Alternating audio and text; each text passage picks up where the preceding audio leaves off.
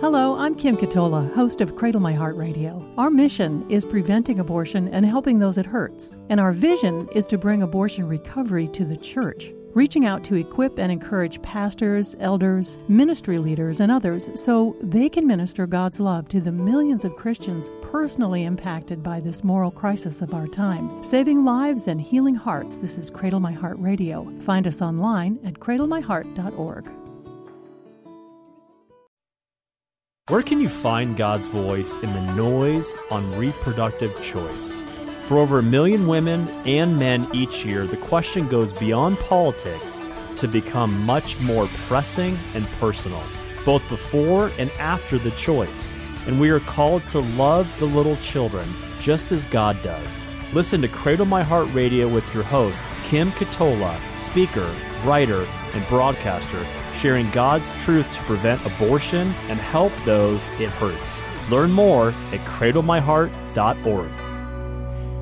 Hello and welcome. Thank you for joining us today at Cradle My Heart Radio, where my mission is giving voice to God's love, and our vision for this program is that we see a church healed of all of the impacts of abortion.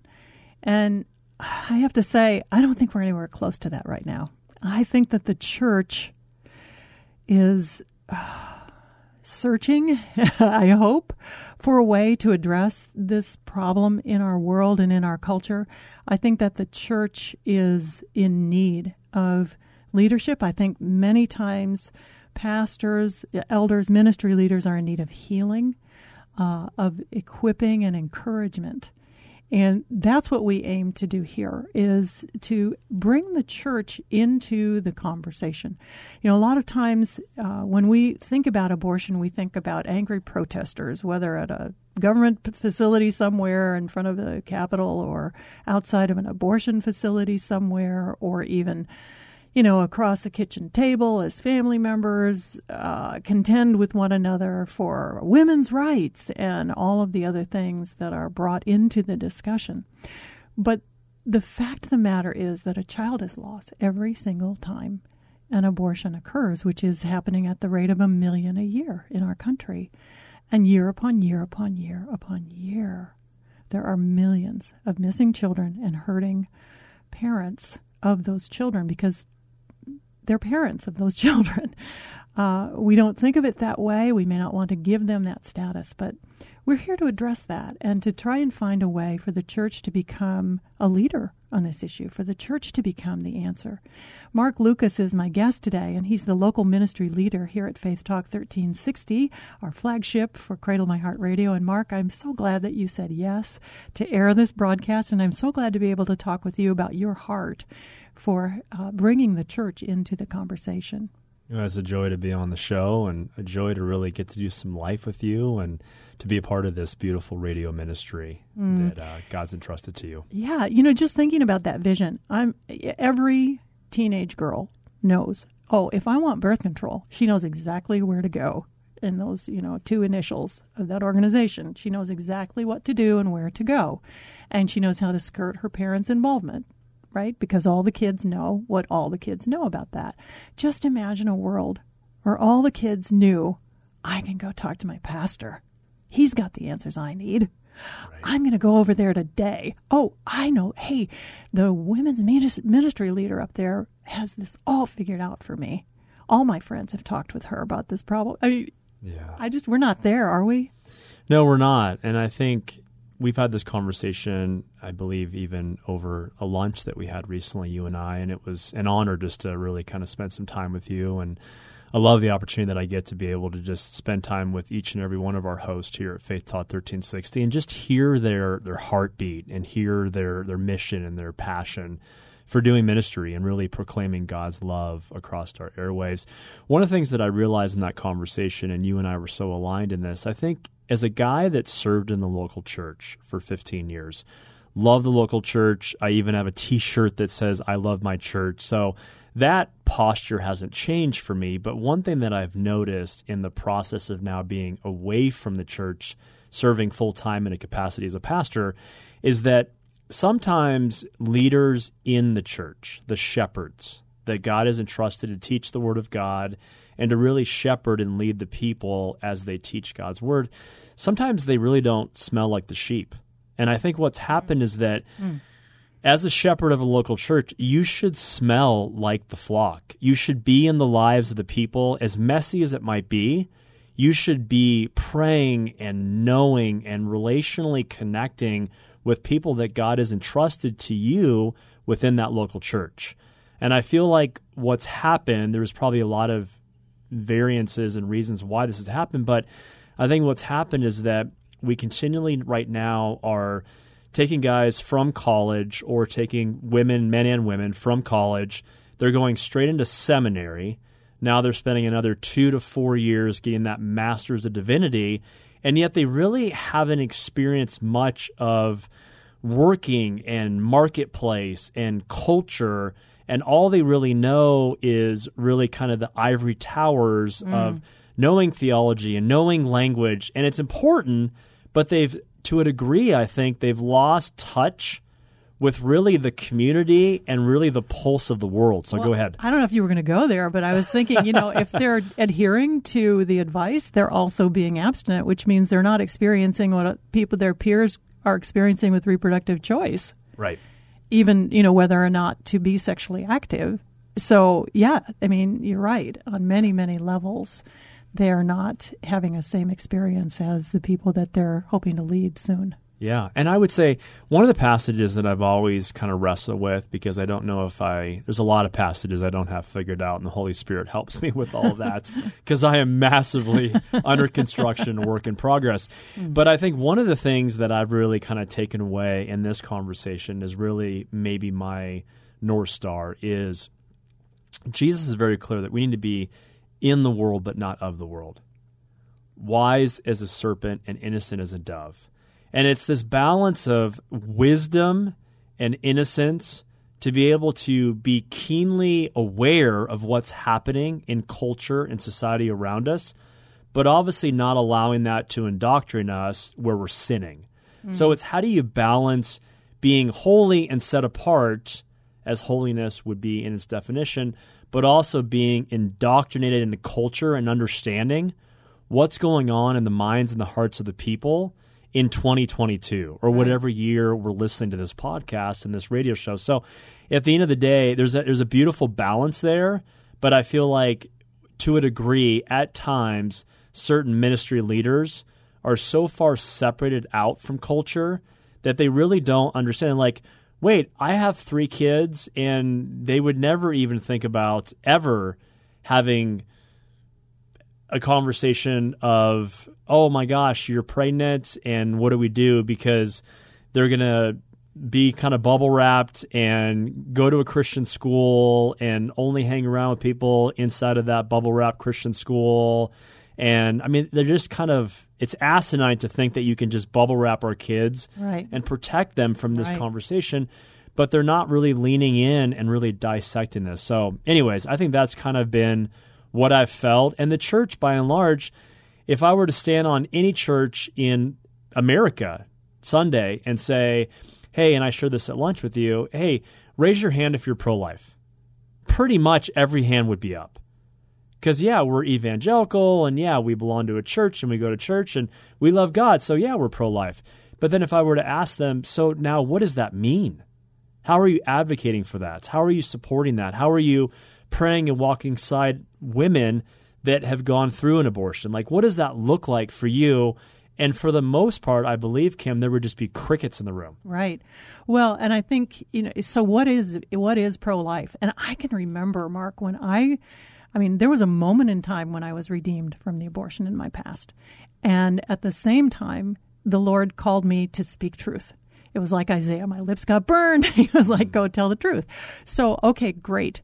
Well, I was so reluctant to identify myself as pro-life. I mean, I thought those crazy protesting people, and I'd been a follower of Christ for a long time. Do you know what I mean? Mm-hmm. And I'd had to overcome you're a Bible thumper, even to call myself a Christian, because I came to that kind of late in my adulthood, my middle adulthood there. And so when you say pro-life, if everyone would raise their hand in church, does it mean we're against abortion, right? I like the definition that one of my mentors, John Enzer, uses. He says it's saving innocent lives one woman at a time. You can't have the babies without the women. Right. I mean, we all know this, and yet somehow we act as if that's not true. I'm defending unborn life. Well, how are you going to do that? As you said, you have to get engaged with the whole, the whole problem, the whole, the fathers. The fathers are the biggest influence. Everyone, buys this rhetoric from abortion rights extremists that says, it's empowering to women and it's her body and but guess what? Young women are looking to their partners and their parents, just like they always have. What should I do? Yeah. And if those partners and parents have the right answers, that abortion is unthinkable, now we are working our way towards solving the problem. I mean, and so you're talking about the isolation of pastors as being one of the big challenges. I think you're right about that, especially younger pastors. Why? But before we get to prescriptions and what pastors and church leaders might be able to do, I want to ask you, just give me like the one paragraph reason why you are personally pro-life. Why does this matter to you? Well, I think it's a hard issue. I think it's a gospel conversation. I think at the end of the day, the more that I dive into and understand a Latin term, imago Dei, and really understanding that God from the moment of conception, so the moment that intercourse happens between a man and a woman and there is life there in that moment, God's hands are actively knitting that beautiful creation that's a reflection of who he is in imago Dei. That happens in that very moment. And I think the more that I understand that and believe with all of my soul to be truth, the more that I realize that this is a conversation that I've got to pray through. I've got to ask God, what is my space? What is my voice? How do I use my time? How do I use the talent and even the treasure that you've given me, Lord, to be able to serve you in this space, to be able to advocate for the gospel, knowing that you have created the 1 million lives that are lost every year. Those are lives that are imago Dei. Those are lives that reflect the very image of God in Genesis 1:26 and 27. So when I think about passages like that, at the end of the day, we have to, in my opinion, we have to have these conversations, because at the end of the day, this is a conversation that is at the very epicenter of God's heart to create life that reflects him. And these are lives that he has created. These are lives that his hand has been upon, and that we are changing the narrative and changing how we describe the destruction of these lives to call it tissue and all that's being changed in that narrative, which is just completely asinine and wrong and just violates me to the core, because it violates the very heart of God and the love that he has for life. So that's what I would say. And I know that even sounds very theological and you're a Bible thumper, Mark, but at the end of the day, it's like there's a part of me, knowing that I have daughters, knowing that I care deeply about life. I mean, I remember the first time with our first child, Kaylin, I remember going in and getting the ultrasound at just, I think, 8 weeks. And I remember hearing the heartbeat, and it was like, brrr, and I'm like, how could you abort this life? Like, there is so much life here, and just hearing the heartbeat and seeing what I saw on the screen was just so moving to me, to know that that is life. Like, that is life. You're going to love this. Okay. We're speaking with Marc Lucas, who's the local ministry director at Faith Talk 1360 in Phoenix, and I'm Kim Cattola, your host, and this is Cradle My Heart Radio. So I wrote a blog post about this. You probably saw it, New York Times, a few weeks ago, that said, that's not a heartbeat. That's the sound of the ultrasound machine. That was the money quote. Asinine. It was like 10,000 words to say that, but that's pretty much what they said.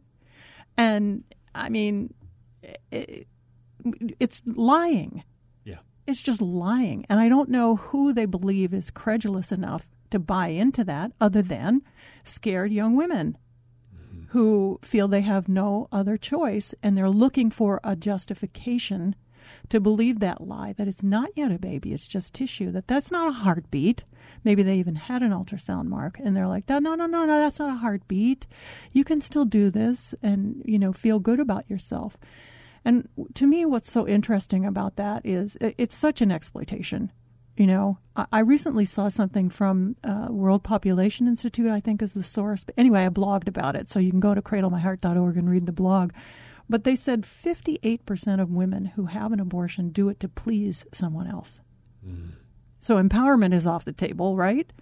So if I'm trying to please someone else, but I'm acting against my conscience, or I'm trying to avoid figuring out if this is right or wrong, but I'm just trying to preserve a relationship by pleasing someone else, all that stuff then works. It's magic. Oh, okay, I can still have my boyfriend, even though he's the one promoting this to me, and it won't be doing anything wrong. It's such a scheme of exploitation of everybody involved. And I think, as I'm asking pastors and elders and ministry leaders to step up and speak up and trying to show them how to do that, what a task. They've got to, first of all, defend unborn life. Mm-hmm. They've got to tell people that it's a sin and that it gravely violates the image of God in all of his creation. But then they've got to somehow say, but if you fell prey to this, please know you're not above God's forgiveness. Right. What a task. Yeah. Well, and I think, I just love your heart in so many ways to have these conversations with the beautiful listening audience of Faith Talk and the podcast world.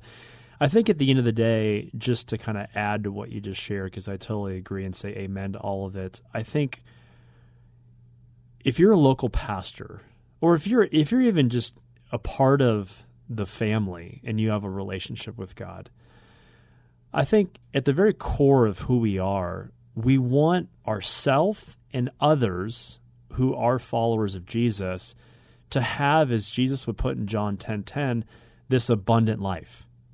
And I think if that's a promise that Jesus makes to us, which he does for all of us, the reality is that when you think about the compounded shame and ramifications of what these men and women are walking around with, these dark, dark clouds that loom over them each and every day, it's hindering them from really walking this abundant life that Jesus wants for us.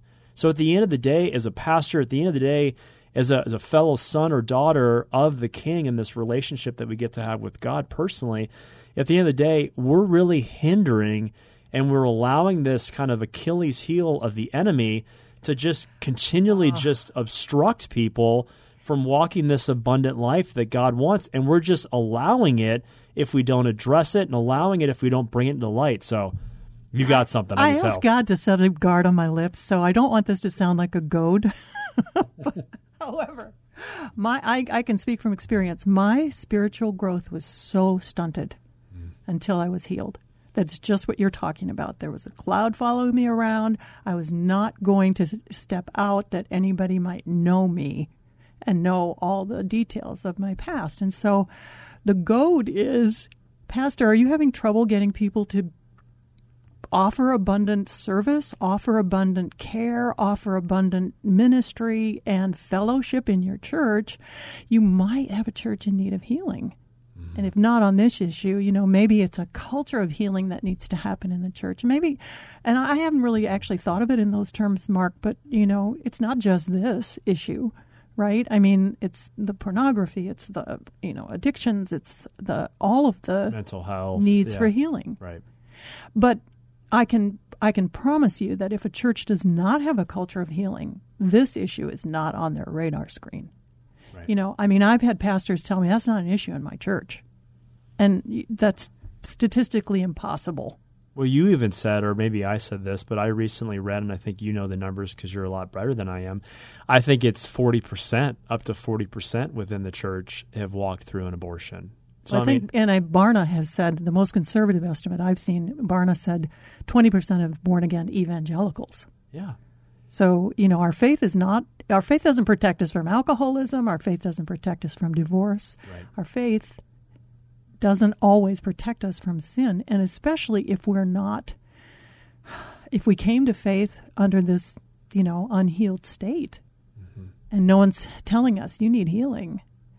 So do you have maybe, talking about equipping and encouraging, do you have, what are your top scriptures that you think people need to dig into, know, study, learn, claim on this issue of protecting life as well as redeeming and abortion healing in the church?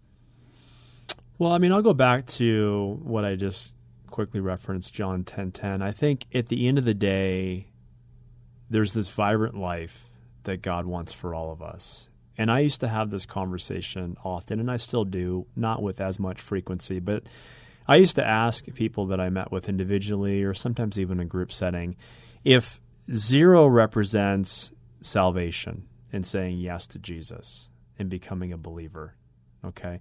And then 10 represents on this scale that we're going to envision right now in our minds. If you're driving, don't write this down. But 10 represents Jesus Jr. So you've somehow completed the sanctification process, and you're walking as if Jesus is walking in you and through you. Okay, we'll never obviously get to the 10. Where do you find yourself on that scale? And I've asked this probably close to, and I'm going to try not to expound this too much, but probably almost 10,000 times, okay, to 10,000 people. Sure. Okay. Most people, by and large, put themselves at a 2 or a 3.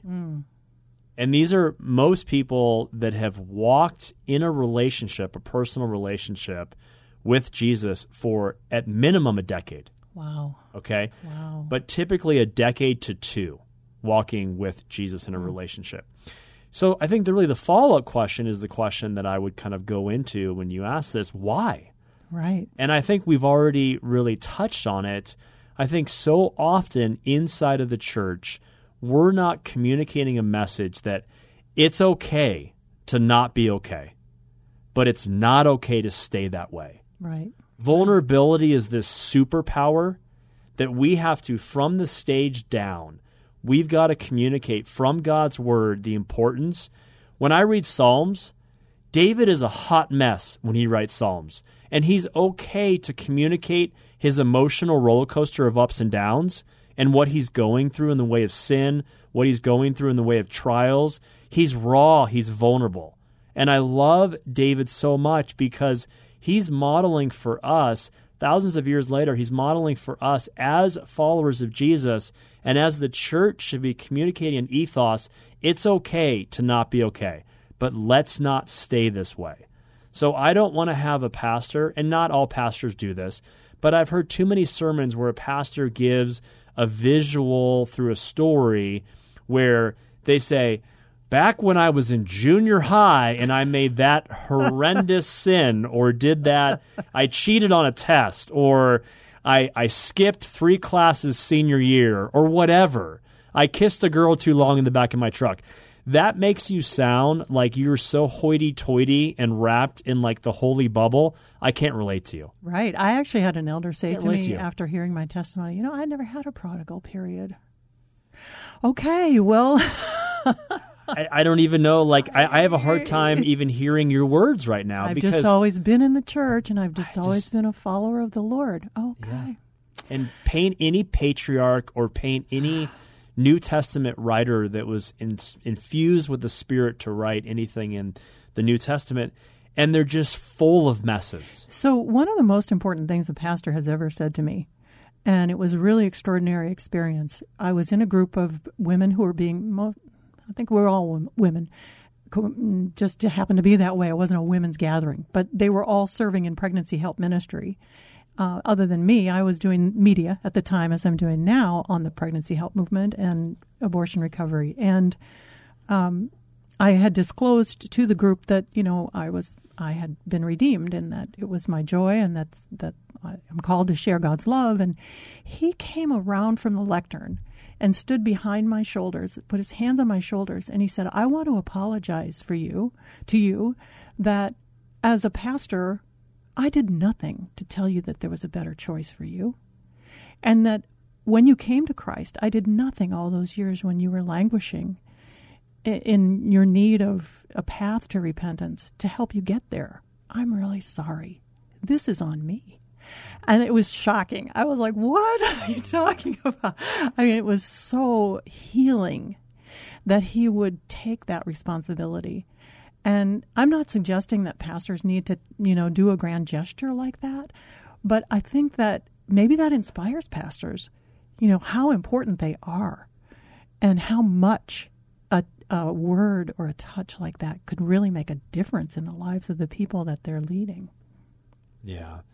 Kim, what a joy to be on the show with you. Thanks so much for doing what you're doing. We could talk for hours. Marc Lucas, thank you. Marc is the local ministry director at Faith Talk 1360, and I'm Kim Katola, your host for Cradle My Heart Radio. And I try to follow the news and put some commentary in that will be of value if you are trying to stand for the cause of life and take that challenge that Marc laid out there. What are you doing about it? And so if you just go to cradlemyheart.org and click on the blog tab, you'll find lots of responses to stories about abortion in the news. And there's also some ministry outreach there. If you are in need of help or if you're in need of pregnancy support, please go to cradlemyheart.org, and I think you'll find something there for you.